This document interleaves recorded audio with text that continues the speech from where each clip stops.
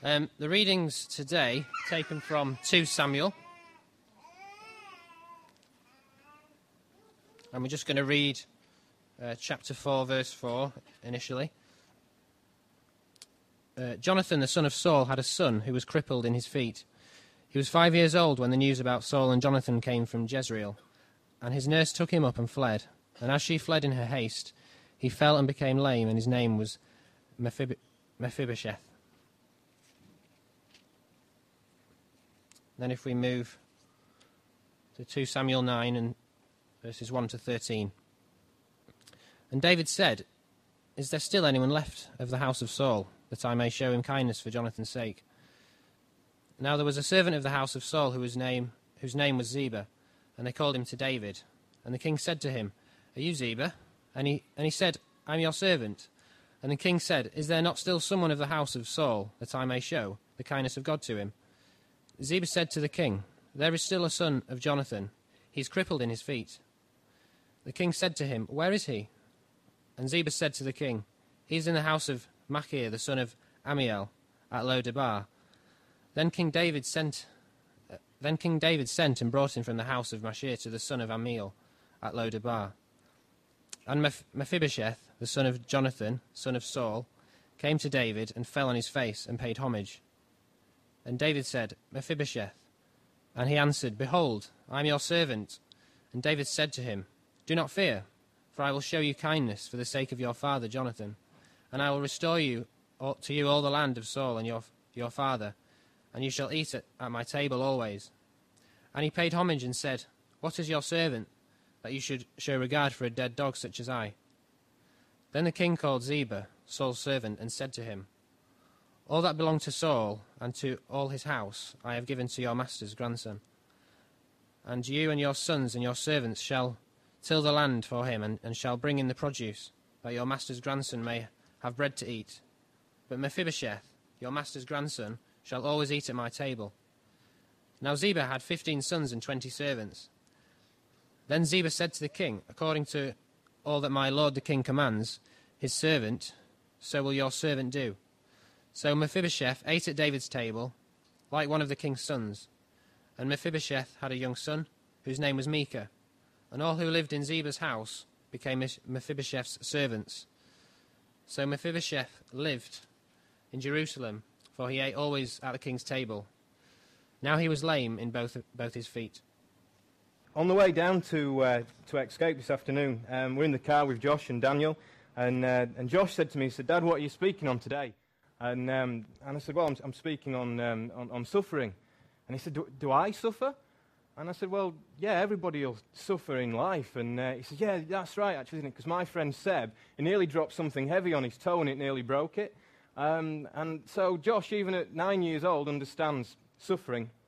And the news that we've seen this week just, I think, brings suffering into more focus than at any point. And I can genuinely say this. I've known for about 3 weeks what I was going to speak on today. But then you get news like this week, the events of this week, and it changes things. You know, we hear of horrific murders and shootings. And there's all the media attention, everybody focused in on this event. But then the picture that we've got up today, some of you might remember this from the earthquake weeks ago in Haiti. The boy's name, I think, was Kiki, I think. And he'd been buried for 7.5 days. And then pulled out alive after 7.5 days. And this is a boy. Does that boy look sad? It's amazing, isn't it? Kiki's got just this biggest smile. And so we have this title of joyful suffering. And that's the one thing that I want us to take away from today. You might think I'm mad, but I want you to see that you can actually experience joy in the middle of suffering. That's the one thing from today, that we can experience joy in the middle of suffering. But when I say things like that, some of you could immediately think, "Oh, Rich, that's a bit of an oxymoron," because those two things, they're just not compatible. It's impossible to take suffering and to take joy and to bring them together and experience joy in the middle of it. It just can't be done. But I actually think that it can be done, but it all depends on your worldview. And I'm just going to put two camps forward, and that is that there's a group of people who live life, and they're in camp one. And camp one says that God does not exist.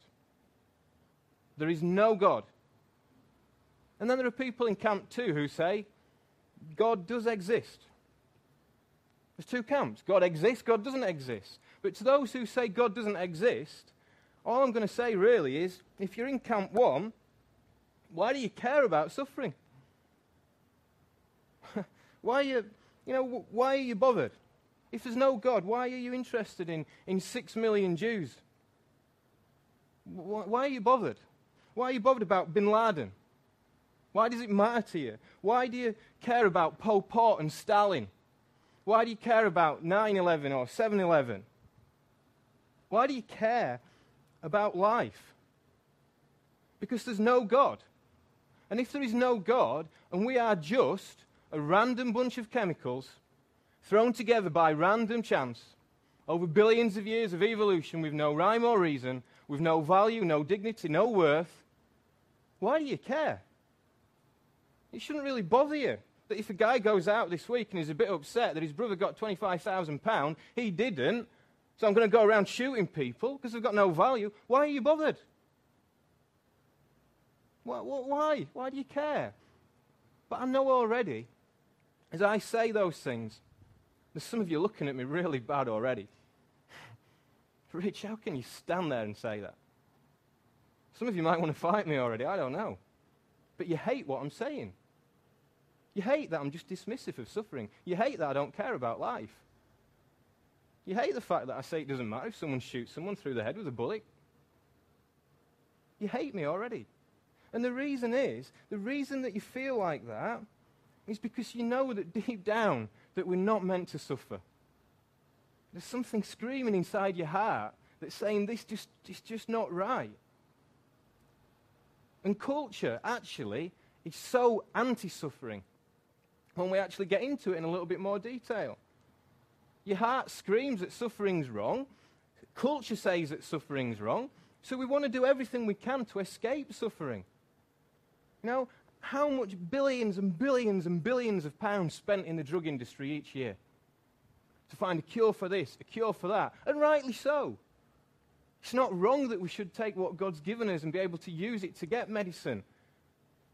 But all we do is spend time wanting cures, investing money in taking away that suffering. There's a cure for this, a cure for that. You know, there's a back sufferer. You know, there's billions of back products in the market. You know, this special seat. Have this, have that. Let's take away that back pain. Suffering's not good. And that's what we do as a culture. We don't want suffering. Yet on the other hand, 200,000 babies murdered in the womb every year in this country. And we're not bothered.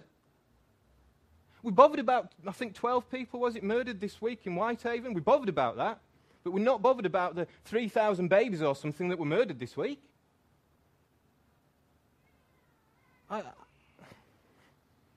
It's a real life.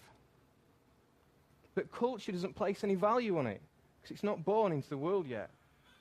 It's just a bunch of chemicals. Let's flush it away. See, I don't get culture sometimes. On one hand, we hate suffering. On the other hand, we just basically say, let's carry on.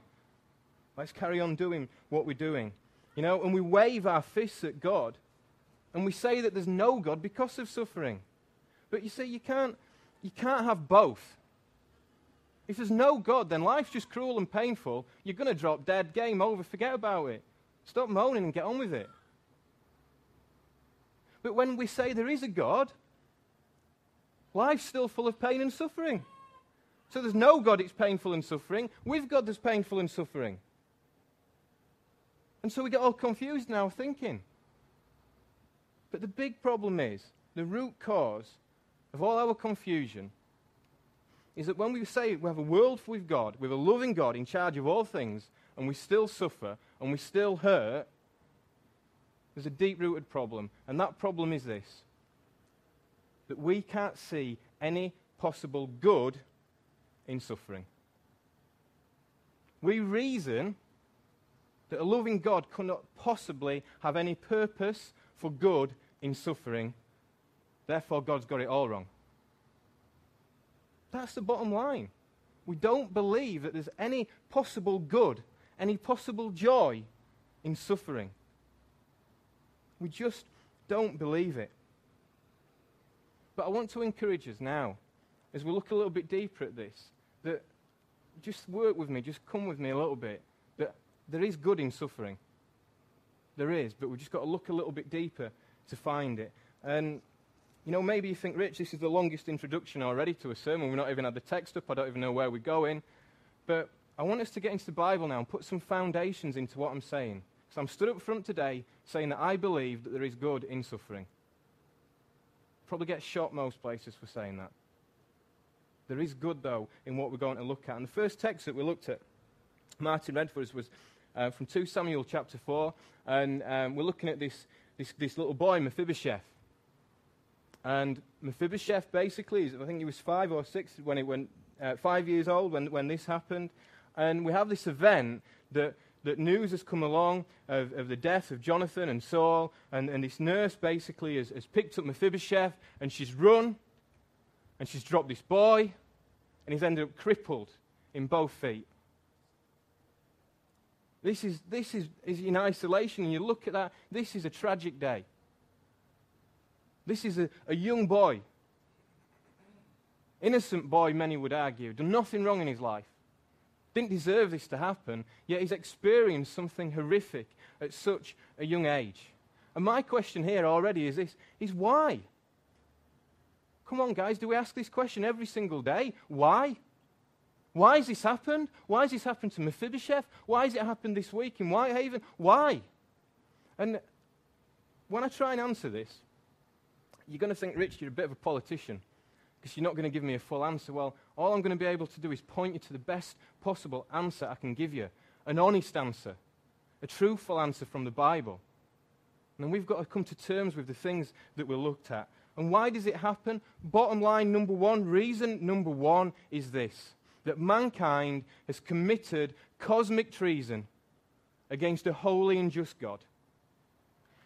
When we look at the Bible, we've got to look at it in its entirety, from beginning to end. This Bible is about the history of the universe. It's about the glory of God and the depravity of man. And then there's an event that takes place in Genesis chapter 3 called the fall of man, where basically we'd seen in Genesis 1 and 2, this great God had made a perfect creation. He was delighted in all that he'd made. He was in relationship with mankind, humanity that he had made. And whether we understand it or not, like it or not, there were representatives there for mankind, Adam and Eve. Whether you want to get all bent out of shape about, was this a real event? Was this creation? Was this evolution? All these types of things, we've got to park them up for a minute. Because the reality is an event took place where mankind had been told basically, you can live with God, you can be with me, you can enjoy being with me, everything is good. God had seen all that he'd made and it was very good. But you know what? Mankind had a problem. Mankind just wanted to be like God, knowing good and evil. Mankind didn't trust God, and they committed an act of treason. Sin. We can talk about Satan and the devil coming in there as well, and we have these pictures in our heads, don't we, of Adam and Eve taking this apple and biting an apple and fig leaves and everything else going on. But this is a real event that took place. And at the heart of it is mankind saying, God, get away from me. I don't want you. I'm God. I'm going to live my life my way. But mankind knew, they'd been warned by God, if you choose that path, there's one consequence, and that's suffering and death. They were told, they were warned, they were our representatives. Don't go down that road. If you go down that road, you will suffer and die. And where are we now in 2010 or wherever in Escape? You know, with all our advances in education and knowledge about everything good, what are we suffering? We're suffering with life, we're suffering with decay, and we're suffering with death. Nothing has changed because of this act of cosmic treason. And then we suffer with the fact that an all-loving God, an all-powerful God could allow it to happen. We kind of turn the table on God. How could you allow this to happen? If you knew it would happen, which he did, and he purposed it, how can a loving God purpose such a tragic event? And I thought, how am I going to explain this to people to get their heads around? And all I could think of, you know, if I go down the snow zone into the snow slope, And I get a perfectly white, crisp snowball. I know it's the middle of summer, but we've all done this, haven't we, in winter? We get a really good snowball and you sit making it for 5 minutes and it just crunches up, doesn't it? Gets a bit icy, perfect white, icy snowball. And Danny, my I don't know why I picked on Danny. Danny's down there in the snow zone with me. And I kind of just lob this snowball, perfectly white snowball, and it smacks Danny right in the eye. And it's probably going to hurt. It's probably going to rugby tackle me afterwards, but it's hit Danny in the eye, gets a black eye. Hurts, doesn't it? This white snowball's giving him a black eye. But then, that's just something that's happened. But people are okay with that, maybe. I'm looking at him, I think we're okay with that. But if I got a syringe, filled it with black ink, with a needle on the end, and walked up to Danny and stuck it in his eye, and injected that ink into his face, that's evil. That's painful. That's full of hatred. And that's the only small picture I can give you, that an all-loving God can purpose something in love compared to an evil, hurtful God who would purpose something to hurt his children. We are responsible for this act of treason. We're the ones that committed it. And when we respond to God, when we blame God, when we hate God, all that does is just reflect the fact that it's true, that we have rebelled against him. Because in our hearts, we want to be God. We just want to be our gods. And so we're left with a choice. We can either run away, like we did in the Garden of Eden, we can keep running from God. Or I pray we can do the latter and just stop running for a minute. Stop running today, and let's look at embracing God in our suffering. So just 3 things that I want us to go through now. We've looked at why this has happened. I'm saying to you guys that you're responsible for your sin. You're responsible for your suffering. But we're not leaving it there. First thing is that we've seen an overwhelming reality of suffering. And we've seen it in the life of Mephibosheth. News changed things in Mephibosheth's life. News of death came into his life that caused this event to happen, that caused him to be crippled. What news have you experienced in your life that's changed it and shaped it? I'd not been a Christian long, and one of my best friends who was a Christian who'd helped me come and find Jesus, I got a phone call to say that Nick had been knocked off his mountain bike in Rutland Water. He'd been killed by joyriders basically riding along and just wiped him out. News of death changed my life. But I'm not unique in that. How many people today have had news that they've done a scan and we found something? We found a lump. You've got cancer. You've got weeks to live. News happens like that all the time. You don't need me to go through a big long list of things in life today. As you sat there today, you know how you've suffered. You know what news you've experienced. And all I want to say to you is, do you have peace today? Do you have peace as you found out about this news? As you experience death in your life, do you have peace over it? For many of us, we don't have peace. We feel alone and we feel isolated. And I don't know whether Mephibosheth felt alone and isolated in his life. I don't know if he was scared. I don't know if he was abandoned and terrified. But I know we've all felt like that. We felt fearful and scared and abandoned and alone. And I want to say this first up, that you are not alone in your suffering. You're not alone. And just as Mephibosheth maybe felt alone, King David was actively looking for someone to bless. God today, the living God, is actively now, as I speak this very second, looking for someone to bless. He's searching for you. You're not alone today if you're hurting. Hang on in your suffering because you are not alone. Because this is the second thing, that we're living under the gaze of the King of Love. If we can go on to the next verses, we see this as we read, that David asked, is there anyone still left of the house of Saul to whom I can show kindness for Jonathan's sake? Now there was a servant of Saul's household named Ziba, and they called him to appear before David. And the king said to him, are you Ziba, your servant? He replied, The king asked, "Is there no one still left of the house of Saul to whom I can show God's kindness?" Ziba answered the king, "There is still a son of Jonathan. He is crippled in both feet." "Where is he?" the king asked. Ziba answered, "He is in the house of Machir, son of Ammiel, in Lodebar."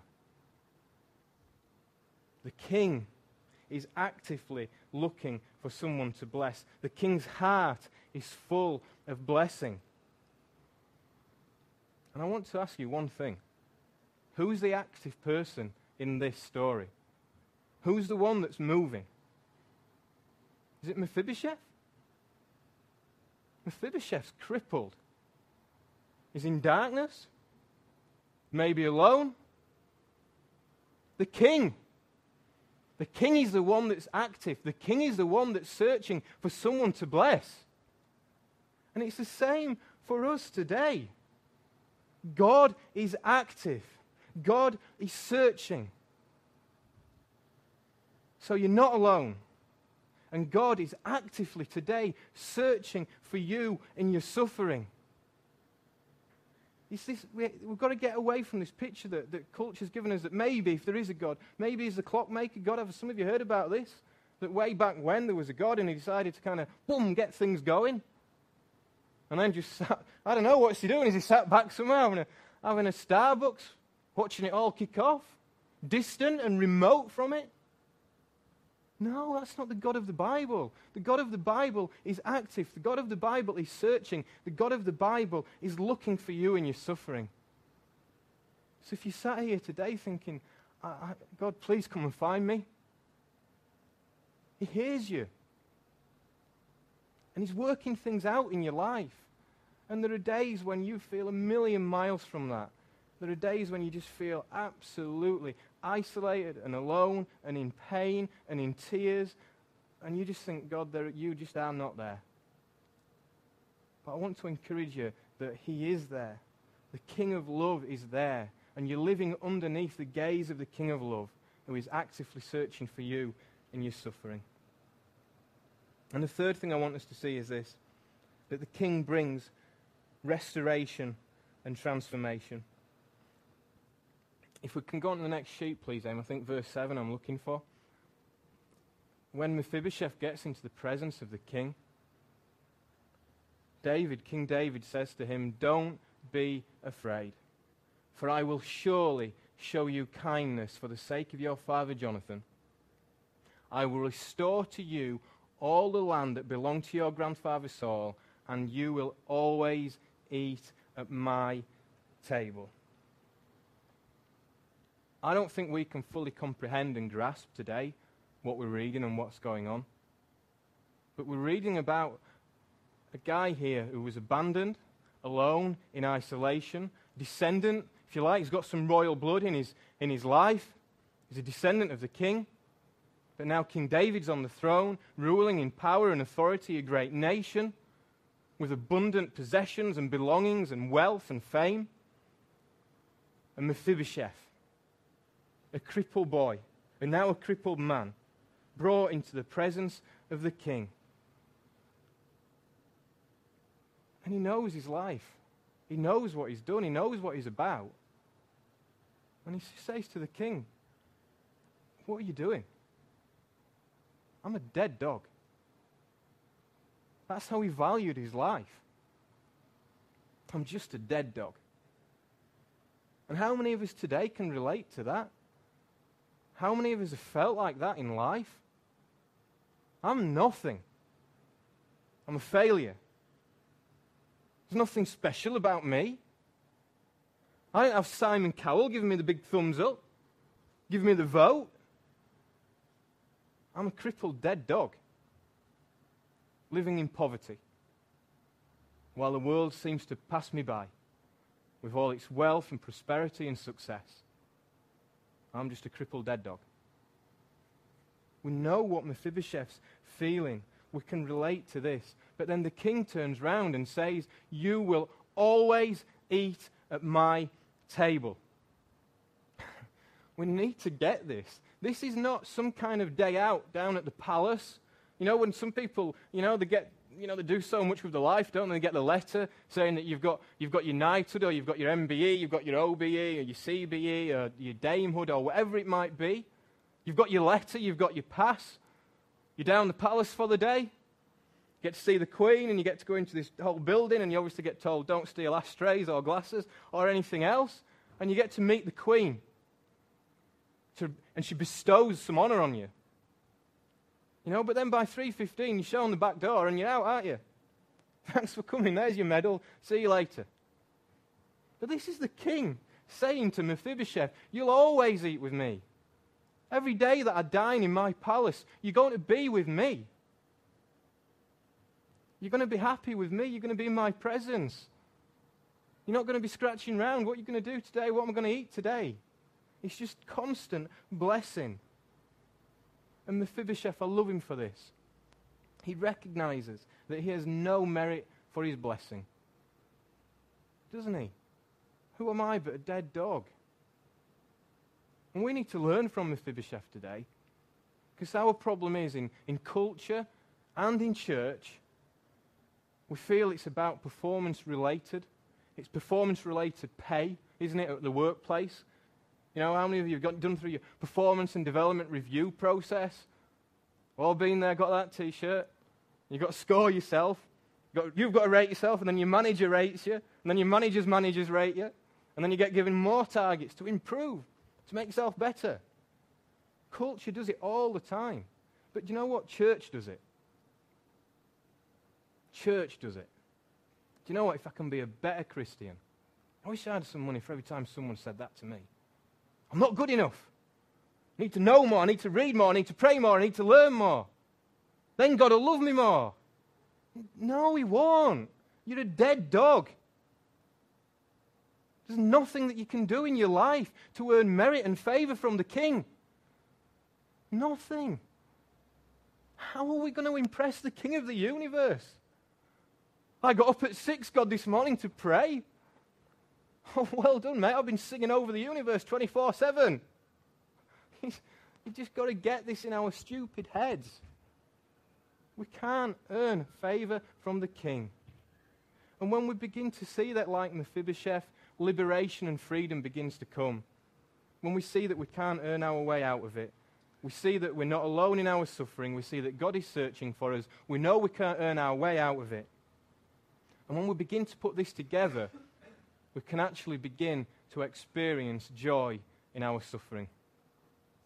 This is where we started out, and this is where I'm finishing. How does it all work? How do we put these pieces of the jigsaw together?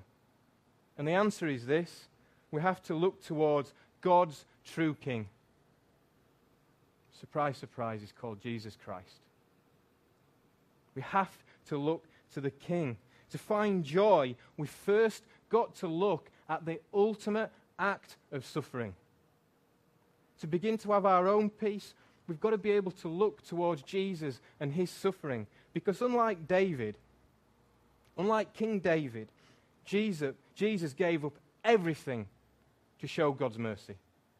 King David blessed Mephibosheth, but he didn't give up his palace, he didn't give up his throne, he didn't give up all his belongings, his possessions and everything, he didn't give up his servants, he didn't give up his praise and adoration that he got from his people. He didn't give up any of that. He remained in power, he remained in prosperity. But King Jesus, the creator of this universe, the co-creator with Father, Son, and Spirit, the star breather, the one who brought everything to life, the one who for all of time has been in the presence of 10,000 times 10,000 angels, where people have rejoiced and praised him. He left the throne of heaven. He left it. He gave it up. He counted it as nothing to come into this world, to be born a man, the God-man, fully God, yet fully man, with no possessions, with nothing to his name, nothing in his looks and appearance that makes us think he's amazing.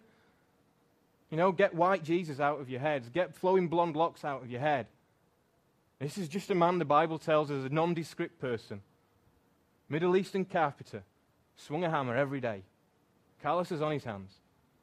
The God-man. He came to this earth and did something that we could not do back in the Garden of Eden, and that was live a perfect life in the presence of the King. He lived out a perfect life, and at the end of it, for making a statement that he was God, for living the life that said he was God. This is a man who did amazing miracles, the man who spoke and the sea became calm, the man who raised dead people to life, the man who healed the sick, the man who lived a life like no other. At the end of it, he said he was God, and for that he was murdered. On a horrific Roman cross, he was physically smashed to pieces and tortured, spat on, kicked, punched, nailed. And that's just a physical pain. Because ultimately, he took on the darkness of sin. The Bible says that Jesus, who knew no sin, became sin so that we might become the righteousness of God in him. Basically, we swapped places, and he was smashed to pieces, punished in our place. He became a dead dog. He became a dead dog in the presence of his Father so that we could put on royal robes, which we do not deserve. So that one day, when this suffering, when this pain ends, we get to be in the presence of the King. We get to dine at the table with Jesus in heaven, in glory, every single day for the whole of eternity. We need to begin to get this. That way back in the Garden of Eden, when mankind sinned and rebelled, an all-loving, all-powerful, all-beautiful God had a purpose for that. And that purpose would result, at the end of it, in the praise and glory of him, the worship of him. And there wouldn't just be two people there representing mankind. At the end of it, there will be billions of people there representing mankind. Billions of worshippers, not needing votes from Cowell, but billions of worshippers who are there because they didn't deserve it. Because Jesus, in his grace and in his mercy, freely bestowed blessing upon his children and said, you will be with me in paradise. The Bible tells us that there's a new day coming, a new creation, a new heavens and a new earth.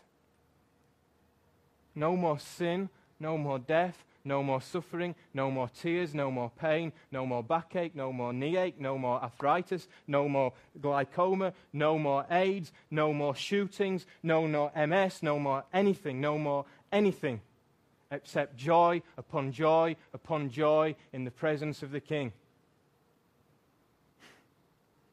That's what life's like, lived in the presence of God in this world.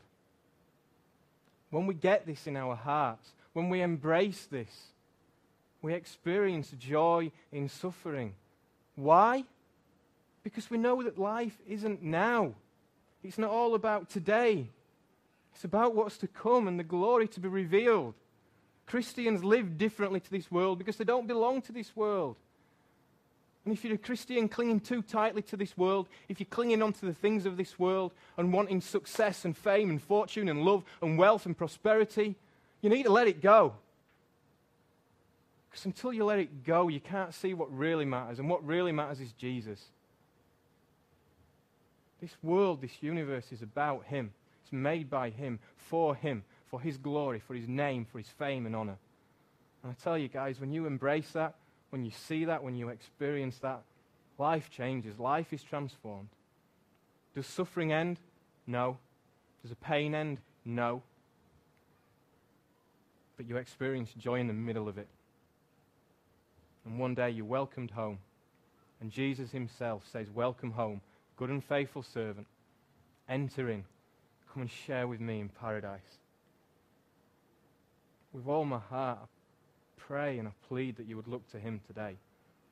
And let's be a people who are dismissed in joy and happiness because we know the King. If you're not there today, if you've got questions, if you can't make sense of what I'm saying, if you're hurting, you're in pain, come and share, let's talk. And let's see if we can point the way to Jesus.